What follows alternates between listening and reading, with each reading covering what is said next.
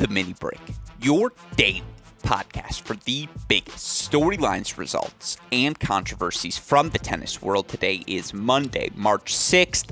The sunshine swing is finally upon us. The next month on the WTA and ATP calendar dedicated to the back-to-back 1,000 level events happening in Indian Wells and Miami. Of course, our Cracked Racquets team will have coverage of each and every day of those events. How could we not? As it is always such a thrill to see so many of the top players in the world compete in back-to-back events within a single month time span. Of course, over the next few days, we know it's our job to get all of you prepared for the start of Indian Wells. As such, I can tell all of you I'm very much looking forward to having our dear friend and Cracked Racquets contributor Gil Gross on this show to discuss our top men's contenders. I'm very much looking forward to having David Kane back on the show this week as well. He and I going to explore the opportunity for the countless American men having success on the ATP Tour right now, what they can do with this moment. Back-to-back events, 1,000 level events within their home country. Feels like this is a massive opportunity for American men's tennis. And so David and I are going to explore that topic with more depth. I'm not entirely sure who's going to be joining me for our top WTA contenders at Indian Wells, but I promise you I will have a guest for that show. I promise you I will be breaking down my top women's contenders as well. So we'll have all of those shows for you over the course of the next few days as we prepare for the start of the Sunshine Swing. That said, before we can turn the page on everything that's happened over the course of the past week, I still have to go through a couple of results that we were offered on Sunday in the pro tennis world. Of course, we had two tour level events come to their conclusions. You had Nicolas Jarry on home soil capturing his second career title. He takes the crown in Santiago. So many three-set victories for Jarry over the course of the past week, and yet through it all, his serve, his forehand shine through. I want to talk about what I saw in his game, not just, again, the surface level things, but there was a boldness, dare I say, in the biggest moments. And what was that boldness, propelled by the home crowd? That's a topic we can explore as well. But boy, was he phenomenal in capturing the second title of his career. And honestly, I'm kind of in on Etcheverry. I'm not pushing all of the chips in, but I'll call the big blind. I'm willing to see what the flop looks like, what the next few years for Tomas Martin Etcheverry ultimately, how they unfold, because I think foundationally there's a lot to like, and I want to make a comparison on this show. I don't think it's particularly bold. I'm curious what you all think in terms of who I see when I watch Tomas Martin Etcheverry play. But again, I want to talk Santiago, some final South American clay court swing thoughts. Of course, got to talk about the Monterrey final as well. Caroline Garcia, you thought, again, the way she cruised to the final, that even though she was facing Donna Vekic, the way Garcia was playing, it just felt like her serve, her first forehand, they were undeniable. But man, Donna Vekic hasn't just refound her form. As David Kane alluded to yesterday, she's playing the best tennis of her career. And again, I'm going to turn to that word. There was a boldness, a decisiveness from Vekic in the biggest moments of the match that ultimately allowed her to capture her fourth title, her first since 2021. It was a couple of good Sunday finals. So again, want to talk about two players who took home the crown. And then how could I not shine a light on Alexander Kovacevic? That's my guy. I mean, the former Illinois All-American who's appeared on our Cracked Interviews podcast multiple times and, now finds himself on the precipice of the top 100 as he captures another challenger title, this time in Waco. The weapons are real. We'll talk about them. I don't have a fully formed take on Luca Van Assche yet, but I do want to talk about this moment in French men's tennis because we haven't had a moment in French men's tennis that didn't involve a retirement or an injury in quite a bit of time. And I'm going to use that word again. I think we're on the precipice of a moment in French men's tennis. I'm not sure if it's going to be Arthur Fils, if it's going to be Van Assche, but I'll tell you what. Enough bites at the apple, ask the American men. Eventually, things may come to fruition. So there's a fun group forming right now in French men's tennis. And again, Van Assche had a really good weekend at the challenger level. So I want to offer some thoughts on him. That we'll see what tangents I find. Of course, so much more the plan for today's show. But again, Sunshine Swing previews coming here over the course of the next few days. The reason we're able to explore all of these topics here on this Mini Break podcast feed is because of the support we get from all of you listeners. I hope all of you had fun with my assessment of Austin, Texas Dave's review yesterday. Of course, thank you to him, I suppose, for providing the material. I do sincerely appreciate anytime any of you leave us any sort of feedback, whether it be positive or negative. I appreciate that because it means you care, and how can I not respect passion for anything? So if you feel so inclined, leave us a review, whether it be on Apple, on Spotify, Twitter, Instagram. I'll tell you what, if you leave it as an Apple review, I'm more prone to reading it than probably on any other platform. Just a little insight for you listeners. But yeah, again, appreciate all of you who do take the time to offer us feedback. Appreciate all of your support. Of course, I also appreciate the support we get from our dear friends at Tennis Point. Best equipment, best prices, one location, tennis-point.com. The promo code is CR15. All right, let's start with the action in Santiago, the conclusion to the South American clay court swing. I mean, here's the thing. And I know there was a video floating around Twitter about a fan in Mexico who was passionately supporting Donna Vekic and got warned by security, hey, you got to tone it down. This isn't appropriate. And obviously, I find that reprehensible. I think we need to encourage passion. We need to encourage vociferousness from fans at events to make it a special environment. Because when you have fan buy-in, this is why I'm always so inclined to enjoy the in-person college tennis experience. It's why I keep impressing it upon all of you. I hope that's the right word choice.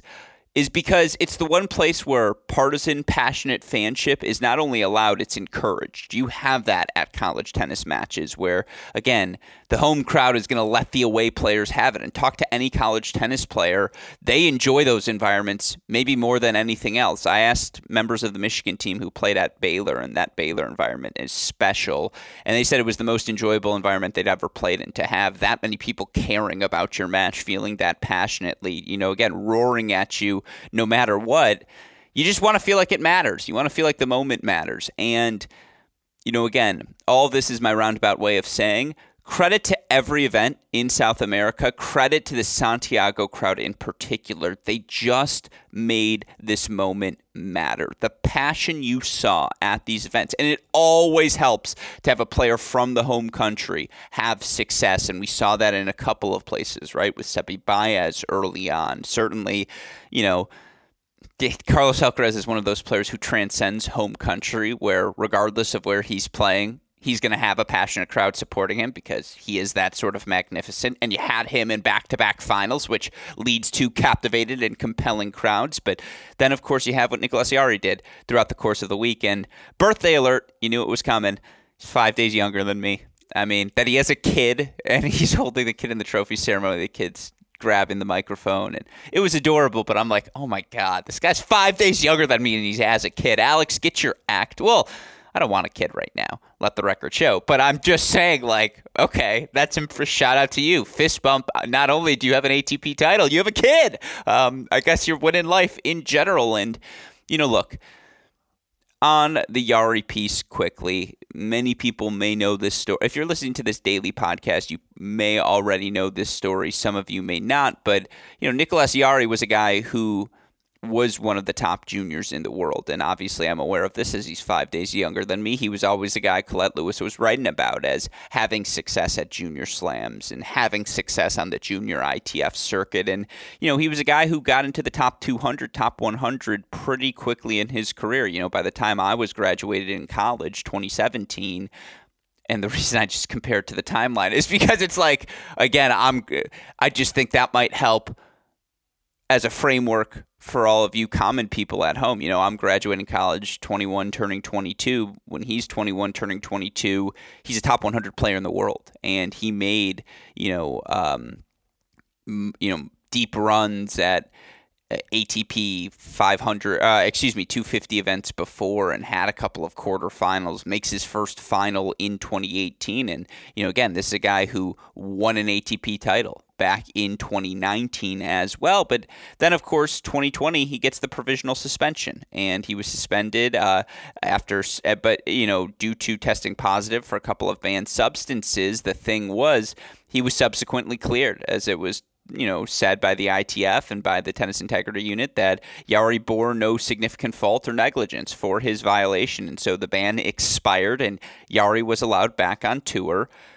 For some people, you test positive for a banned substance, you are persona non grata. That you're going to write them off because you think if you're trying to give yourself it's not a level playing field, if you break the rules, that's a disqualifying sort of moment for a player. And I understand any fan who feels that way. I don't. Again, cleared. Now, regardless of whether he was aware or wasn't aware of what he was taking, he was cleared by the formal process. I would also point out that, again, he's a 23, 24-year-old kid who made a mistake, no doubt about that, but ultimately now over the past year has gone about working his way back, has gone through the challenger level events, has gone through, the qualifying levels of ATP 250s, and now, has this ultimate moment of redemption, winning a title on home soil in front of a home crowd that was just aching for this sort of success day in, day out. And, again, for Jarry to win as many 3-set matches as he did throughout the course of the week. I mean, 3 sets against Schwartzman, 3 sets against Hanfmann, 3 sets against Munar, 3 sets against Etcheverry. Those were his final 4 matches of the event. And in each of them, what allows him to get through? To have a ruckus crowd behind you, especially when you're playing 7-6 in the third against Schwartzman, or, down a mini break in the second set breaker against Etcheverry in the final. And, the crowd, you do one thing well, now the crowd roars to you. What that does for your confidence internally, one can only imagine that. And those are the sort of things you dream about, right? As a tennis fan, is having a home crowd behind you. Come on. If you're listening to this podcast, tell me you've never once been on a treadmill, or never once been on the exercise bike, or never once been playing tennis yourself, and in that moment you're imagining yourself with this sort of opportunity, capturing a massive title, and again, playing in front of a home crowd that's propelling you on against a rival. And it's just the moment you dream about as a kid, the moment you dream about as a tennis player. And Nicolas Jarry got to experience that throughout the course of the week. And it's just one of those special things that, again, I'll talk about his tennis in a moment, what allowed him to have that success. But God, was it special. It was fun to watch. Just, again, a partisan crowd, which you just don't see in professional environments, or never in the fun way, the, dare I say, innocent way of watching this. Again, a home crowd propel a home countryman on home soil who's trying to work his way back after this, again, clear-cut mistake, and just the redemption offered in this moment. The redemption is the wrong word, because, again, does he need redemption for testing positive for a banned substance? No, that's probably a bit hyperbolic. But just to see the gratification of this moment, of the work it took to work his way from, he was inside the top 100. Now you have to build your ranking all the way back, and now he's back up to number 52 in the live rankings, and just back in the ball game, back on the trajectory he figured he would be on when he was 19, 20, 21 years old. It was a special moment. And then you do get to bring your kid on stage after for the post-match interview. You do have all the crowd staying there and roaring you through the trophy ceremony, because they feel as though they played a role in helping propel Jarry forward. It was just delightful. It really was. It was a fun viewing experience. I would go watch the highlights of the final if you can. If you haven't already, it's worth the 11 minutes of your time, however long that highlight video is. This was a really fun match. And again, that's just with the environment. I didn't even talk about the tennis itself. By the way, right now, Nicolas Jarry is entered in the Santiago Challenger this week. He's supposed to play former Baylor All-American Matthias Soto. That's hilarious. That's crazy. He's 52 in the world now. Wouldn't shock me if we see a withdrawal there. You look for Jarry, again, against Etcheverry. he was broken once, and it was when he was leading by a break in the second set. Was up 4-2. Etcheverry gets the break back. Again, they're on serve through the first serve, first forehand. I mean, the heaviness of the Nicolas Jarry ball, you're just frozen as his opponent because if he goes inside out, now you're stretched so far. If he goes inside and you have so much ground to cover, if he's loading, if he has time to load on that forehand, you're just in trouble because of the heaviness of that ball. And, I loved, obviously, his ability to convert throughout the course of the week. He, was broken once by Etcheverry, once by Hanfmann, 5 times total against Munar, but only twice in sets 2 and 3. And then, once against Juan Pablo Varillas in round 1, 3 times against Schwartzman. Like, the serve was that good all week. He's holding serve right now 86.4% of the time, and he's playing on clay court. He's playing clay court tennis. Like, it's fascinating to me that his weapons didn't translate earlier on faster surfaces than they have, and we can talk about that in a second when we look at the stats. But, boy, his serve, his forehand, again, the heaviness of that ball, you are just on your back foot. Your momentum as his opponent is moving backwards in the court. And that's where, man, you got to credit Tomas Martin Etcheverry. Exceptional mover on the clay courts. And, there's a reason. I do think Tomas Martin Etcheverry is has more than earned his current ranking of number 69 in the live rankings for the 23-year-old.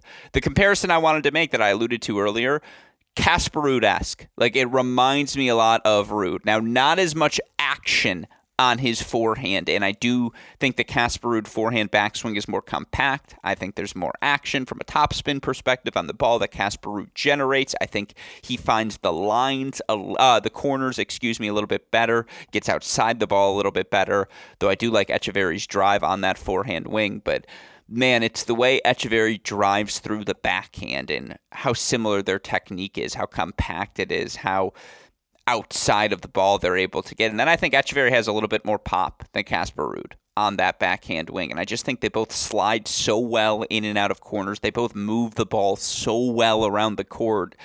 Etcheverry was able, with his strength, with his fluidity, with that backhand technique, to drive to respond to the Jarry inside-out forehand, to drive that ball back with enough depth, with enough action on it that Jarry didn't just have easy first forehands to deal with. I thought Etcheverry was also very efficient, at least in the first set, by the way, for Jarry. And I thought Etcheverry was very efficient in his own service games, being more aggressive with his +1 in this match in particular than he was even against a Cerundolo, against a Lajovic. Now, I thought he was this aggressive against Baez as well, but, that aggression combined with the immense physicality, he's just a really tough out on this surface. You got to have a weapon to hit through him, and you got to be bold in the biggest moments. And Nicolas Jarry was both of those things. Again, that ability, 2-4, he's down the mini break, sneaks his way forward behind a big forehand, executes a ridiculous half volley backhand drop shot that trickles its way over. Crowd goes nuts. Holds serve on his next 2 points to take that 5-4 lead, and again gets that mini break at 5-all. A huge serve wide to set up and take the set point. And then again, just down the third set, you could tell Etcheverry didn't have enough left in his legs because the heaviness of that Nicolas Jarry ball, it just wears on you over time. And tracking things down in the corner just becomes a little bit more difficult. And unless you're fully there and driving that ball with depth, Jarry's got the weapon. He's got the opening. Now he's going to take the big swing. Credit to him. He continued to follow the ball forward really well to the net. He was so decisive with his overhead. And as we learned, that's a really hard ball to put away, not for Nicolas Jarry. He hit that overhead so confidently all week long. Again, I see it's his second title of his career, up to number 52 in the live rankings. I see real weapons. It's shocking to me. You look for Jarry now, who, by the way, over his last 52 weeks, 48-24, qualifies for the 2/3 rule, as you know. And, again, looking for Nicolas Jarry now during that 2/3 stretch of time. He's made the quarterfinals in his last 52 weeks at 9 different events. Now 3 times at the ATP level, 6 times at the Challenger level. Again, it's worth noting all of those results have come on clay. And it's crazy to me. You look for Nicolas Jarry in his career on hard courts at the ATP level, 13-33 overall in his career. You look for him even at challenger levels in hard courts. Jarry's 23-20 overall. Now, he does have a couple of challenger finals and a challenger title on hard courts, but with his weapons, that does surprise me. Now, he's got a big forehand backswing. He takes big cuts at the ball, and on the return of serve, I can understand why he'd struggle in particular. But, man, there's no reason he can't have more success on serve moving forward on hard courts. And with how well he volleys as well, one big forehand, you move forward, you get a clean look at the volley. I just think his +1 game should translate. I thought he had the backhand with great depth, although you can tell, again, it helps for him to be on the clay courts, have a little bit more time. He's very fluid on clay.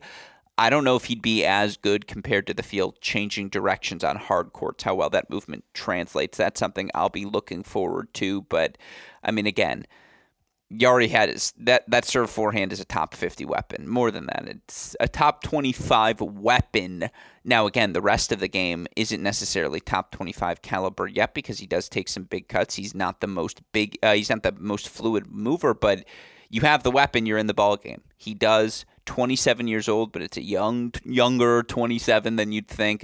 You look in his career, 68-73 overall at the tour level, including qualifying level matches. He's made a grand total in his career of 14 different quarterfinals. Interestingly enough, his last hardcourt quarterfinal, August 2018. He does have one grass court quarterfinal, June 2019. Yeah, I need to see one hard court quarterfinal this year before we start talking about his ceiling. I do think he's a top 50 guy. Again, it's in the Cressy conversation where it's just like at a certain point, doesn't the serve become undeniable? And they both do it in different ways. Cressy with the serve and volley, Jarry particularly on the clay with the serve and time to wind up the first forehand. But it's a lot of clay court matches, a lot of clay court events on the calendar, and I need to see more hardcore tennis out of Jarry, but I think it's going to translate. I'm looking forward to watching it. Now, number 52 in the world, he's again positioned himself perfectly for the European swing coming up these next few months, and then same for Etcheverry. And look, Etcheverry now over his last 52 weeks, 56-32 overall. He's played a ton of matches at the challenger level, and you look for Etcheverry overall. He's played the majority of his matches. Indeed, actually, let's look at the ATP level. He is 9-16. Yeah, challenger level, 41-15 over the past year. It's because of the physicality he brings. If you don't have a weapon to hit through him, it is going to be awfully hard to beat him. Now, again, you look overall in his career, Tomas Martin Etcheverry, 26-21 on hard courts. Won a match at the Australian Open this year, got a win over Gregoire Barret. Won a match in Tel Aviv and San Diego at the end of last season as well. Beat Karatsev in Tel Aviv for what it's worth on an indoor hard court. I think it's a well-rounded game. I want to see I think his forehand on a faster surface might be a little bit more of a problem, but what he brings physically, how well he moves the serve, how well he changes directions and attacks with his backhand, there's top 100 player in there for sure. He is a top 100 player right now.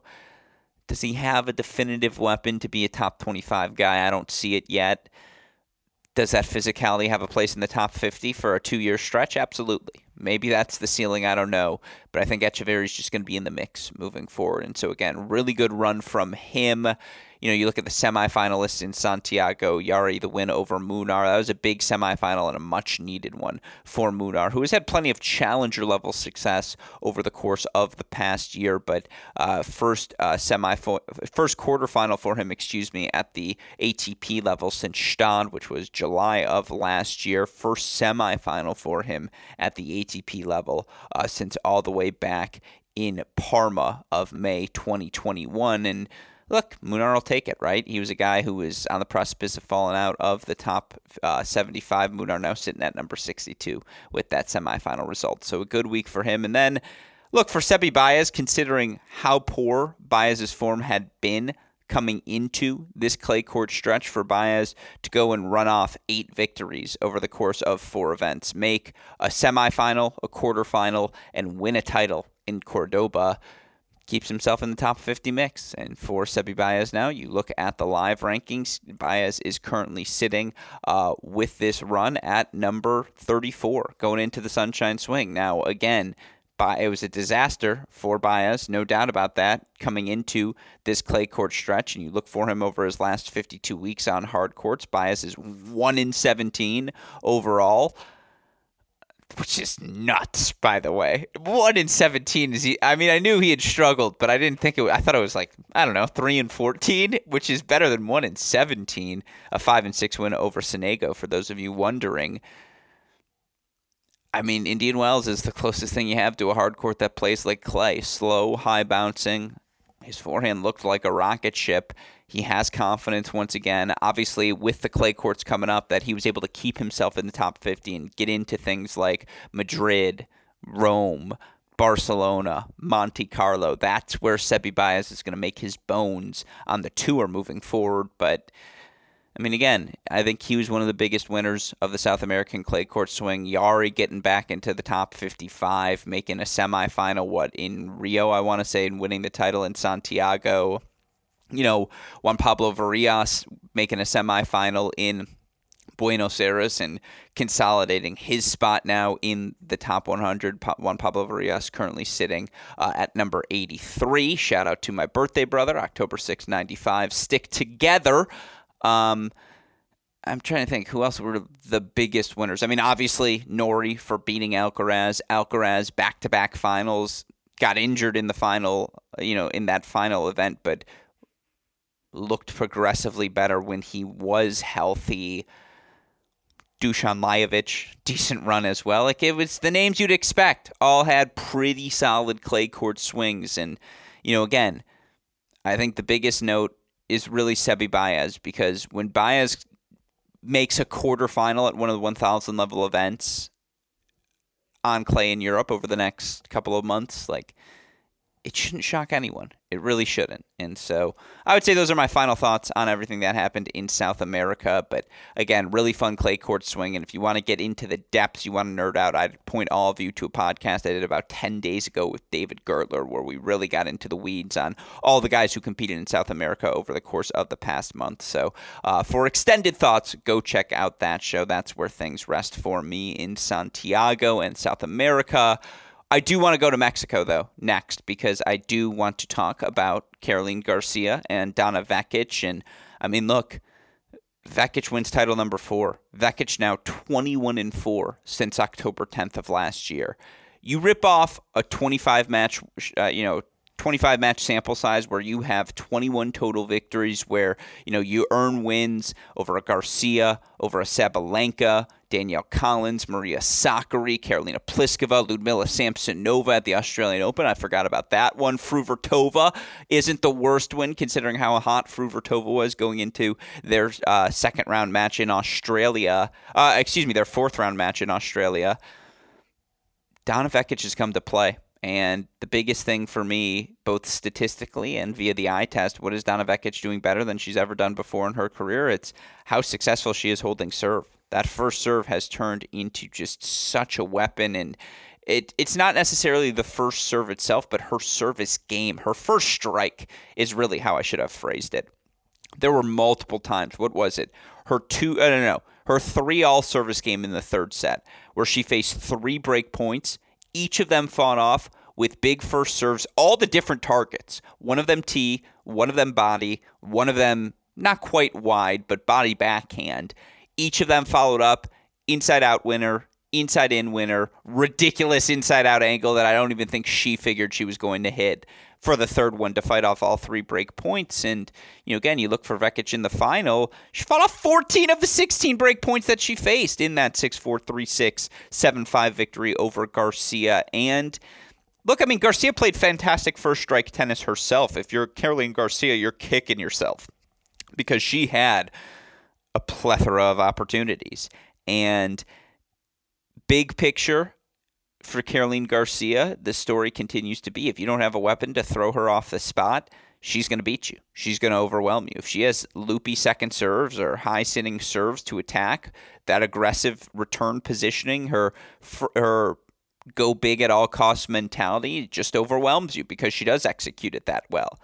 But Vekic could hit her off her spot. And again, the defensive skill set for Caroline Garcia, if she's going to be an unequivocal, number one, tier one sort of player, that's the final piece. And it's crazy because she's been a part of our lives for so long. Caroline Garcia is what? I want to say, turns 30 years old in October. Okay, maybe she's not going to become a more fluid, dynamic athlete, and not that she needs to, by the way. I mean, she's not going to take the more defensive posturing is what I mean by that. But you do feel like she could step 3 feet further back on the return of serve, give herself a bigger target to play down the center with, and then go for the big forehand, because you just feel like, given her double success, given what you see when she's in a baseline rally, that shot is within her. I mean, again, I don't think Garcia played poorly, though. You look for Caroline Garcia, who faced 3 break points throughout the course of the match. Now, she got broken on all 3, but she faced 3 total break points compared to the 16 that Vekic faced. It was good tennis. It was first strike tennis. Didn't have a ton of 10-ball plus shot rallies. Again, these were thin margins, and I do think Vekic's ability to absorb pace on the backhand wing is what separated the two of them. Vekic was a little bit more capable of doing damage with her down-the-line backhand on the redirect than Garcia was of manufacturing her own pace on that backhand wing. And, again, Vekic played tough matches all week long. Bonaventure, which is just a particularly bad matchup with how she get Vekic stretched, to beat an informed Zhu Lin in the semifinals as well. And just, again, her pace sort of overwhelmed Zhu Lin by the end of that match. And then to go +1 with someone who has been a top 5 player now for multiple months in Caroline Garcia. Donna Vekic is back, and you look for Vekic with the win. She's up to number 21 in the live rankings, 2 off of her career high with the Sunshine Swing coming up. I mean, again, 21-4 now. She's winning 83% of her matches over a 4-month stretch. 84%, excuse me. Now, 21-4. What's amazing is from August 20 to September 26, Donna Vekic, August 2020, to September 26th. So the start of the COVID era to end of September last year, Vekic went 43-40 overall. She made a grand total of 5 quarterfinals. She only made it past the quarterfinals in one event, which was the title she won in Courmayeur in 2021. I mean, again, 43-40 for 2+ years. For 2 years, she went 43-40, and over the course of 2 years, made it past the quarterfinals one time. Only made 5 quarterfinals, and has now ripped off a 21-4 stretch. And again, you look for Donna Vekic, 26 years old. She turns 27 in June. Just phenomenal tennis played by the now world number 21. And again, you look for Donna Vekic. It's funny, she fell out of the top 25 club. Right now, only 7 players ranking top 25 in both hold and break percentage. Those players: Swiatek top 10, Pegula top 15, Halep, Jabeur, Goff, Alexandrova top 20, Anisimova top 25. If you were going to expand it to the top 30 club, you'd add Sabalenka, Vekic, Krejcikova, Bozkova, Georgie, and Pera. I mean, those 3 names delegitimize the group a little bit more, but David King kind of said it. A top 7 is forming on the WTA Tour, and Donna Vekic isn't out of the conversation for those final spots. She's propelled herself back into that Kudermetova, Kasatkina, dare I say, Belinda Bencic-esque tier, where it's not quite Pegula, Goff, healthy Jabeur, obviously Krejcikova level of consistency, healthy Krejcikova levels of consistency, but man, it's right up there. So credit to Donna Vekic. Again, you look for Caroline Garcia. She has 4 wins to defend between now and really the start of Wimbledon. Garcia, since winning the title in Bad Homburg, a ridiculous 52-15 overall. She's now made the final at 6 different events. She's made the quarterfinal at 10 different events. I mean, that's ridiculous. A remarkable run of success for the 29-year-old who, again, with only 4 wins to defend over the course of the clay court season, that's why she's playing so much. Number 2 is in sight. She trails Aryna Sabalenka by 1,280 points. That's not a ton heading into the clay court season, and with the 2 1,000 level events in the Sunshine Swing coming. Like, is she going to catch Iga? If she'd have to win everything. Can she get herself up to – certainly can she catch Pegula, who she's 675 points behind? Absolutely, and that would get her to a new career high of number 3. She's chasing a career high. She's in the prime of her career. How can you not respect that? We ask players to play. Caroline Garcia plays. And so, again, really fun Monterey final, really fun event there. Shout out to Lisa Mertens, who got a much-needed semifinal just to keep herself in that top 35 conversation. And currently, Elisa Mertens, with that result currently, at number 38. So in that conversation, gets into main draws of Indian Wells, Miami without having to play qualifying. But and then Julin, who again just continues to capitalize on her hot start to the season. She obviously continues to reach new career highs, and with her semifinal, she's up to currently number 43 in the live rankings, which again, Sunshine Swing, you're going to get to see plenty of Julin. With that said, my final thoughts here for today's show. I want to talk about a couple of challenger results. Alexander Kovacevic, our guy, former Illinois All-American, back into title town on the ATP Challenger title. It's his second Challenger title of the year. I believe he's fewer than I think it's like 5 guys have won multiple Challenger titles. I apologize. I don't have the exact number. I know it's right around 5 guys have won multiple Challenger titles here this season. And, for him now to win the title over Yibing Wu in Cleveland, to beat Mueller, Goyo, all these different guys. He dropped 1 set in Waco on his way to the title. And look, he was dominant on serve. You look for Kova, he faced no more than 4 break points in every match he played. He was broken no more than 1 time in every match that he played. Again, it's not quite Nicolas Jarry in the overwhelming amount of pace, but Kova is so precise. The depth, the action on his serve, on his first forehand. Plays elite first strike tennis. And I keep bringing up this quote whenever I talk about Kova, but I was talking with Bjorn Fratangelo, who shout out to he and Matty Keys. They've been together for a long time, now finally engaged. He was discussing what makes Kova so special. He said the way Kova gets outside the ball on the forehand, his ability to generate not just depth, but angle and pace and just direction with his ball. It's special that not a lot of guys, even when they're slapping through forehands, they're not getting outside of the ball to generate, again, that action on it the way that Kova does. Backhand has been more impressive. He's put on some muscle, has clearly become a better, more fluid mover. He's great, a good volleyer, knows where to go, what to do, and solid hands up there as well. Working on the backhand slice, it continues to improve. I mean, you look for Kova's up to new career high, number 121 now in the rankings, and, up to number 107 in the live rankings now. I mean, doesn't have a ton of points to defend yet till the summer begins as well. You look for Kova between now and the start of the summer. Alexander Kovacevic, 51-30 overall in his last 50 weeks, but, a lot of challenger qualifying over the next month and a half. He has 1 quarterfinal at a challenger level to defend before May, a quarterfinal and a semifinal to defend before the start of July. Yeah, that's nothing. And now he's getting into challenger draws. I know he's got that wild card into Indian Wells also. Could absolutely beat someone. Just depends on who he's going to face, but has the weapons. You give him a little bit more time, higher bouncing shot. I think Kovas can absolutely have some success during the Sunshine Swing. And then, look, speaking of success, it's a moment here for French men's tennis. Obviously, Arthur Fils starts off with the massive January and February, makes a semifinal, quarterfinal of a couple ATP events, has success at the challenger level as well. He's 18 years old and currently sitting at 105 in the live rankings. You know who just passed him? Number 104, 18-year-old Luca van Assche, who wins the challenger title in Pau. And, again, for van Assche, not just to win it, but to beat Rinder Knesh in straight sets in the semifinals, to beat Ugo Humbert, who are probably the 2 younger, prime-aged faces right now in French men's tennis, those 2 and Quentin Halys.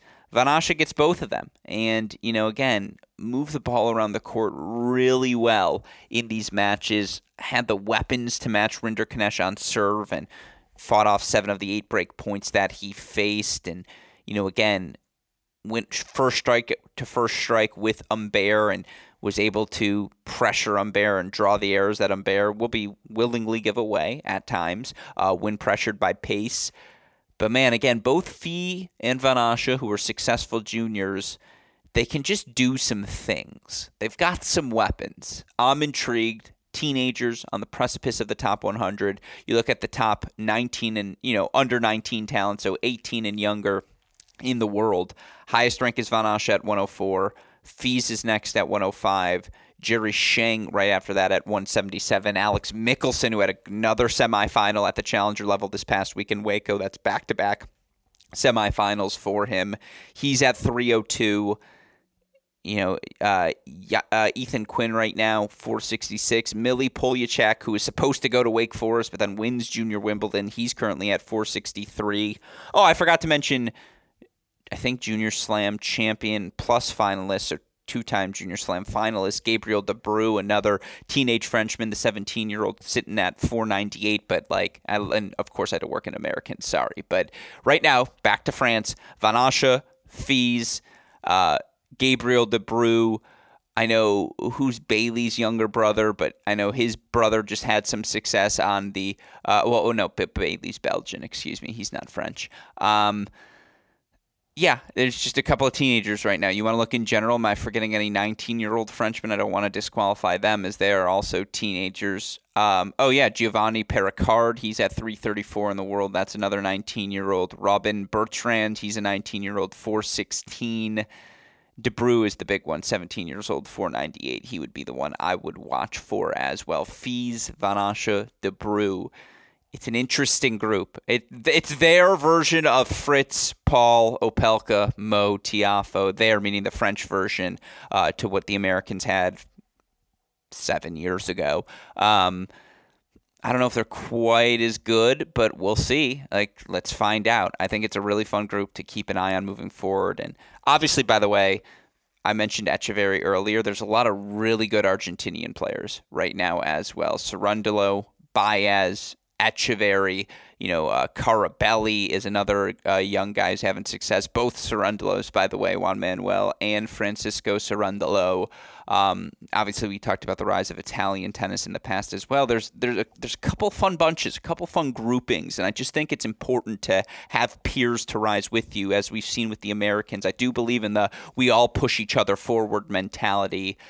Again, these are some final thoughts before we get into the Sunshine Swing, folks. So I hope that covers everything that happened on Sunday, and you all feel up to date heading into what is, again, a really fun month on the pro tennis calendar. Of course, not just the pro tennis calendar, plenty of college tennis coming up as we head into conference play. We have Cracked Racquets broadcast now on ESPN Plus every Thursday, Friday, Sunday. We're covering the SEC and ACC. Of course, we have Big Ten Sunday on our Cracked Racquets YouTube channel as well. A shout out as always to our super producer Daniel Westoff on the ones and twos. He has a editing job to do, making everything happen. Shout out as well, of course, to our dear friends at Tennis Point. Remember, it's tennis-point.com. The promo code is CR15 for all of the latest and greatest items in the tennis world. With all of that said, for our fantastic super producer Daniel Westoff, our friends at Tennis Point, from all of us here at both Cracked Racquets and the Tennis Channel Podcast Network, I'm your host, Alex Gruskin. You know what we say. That's the break. We'll talk to you all tomorrow. Thanks, everyone.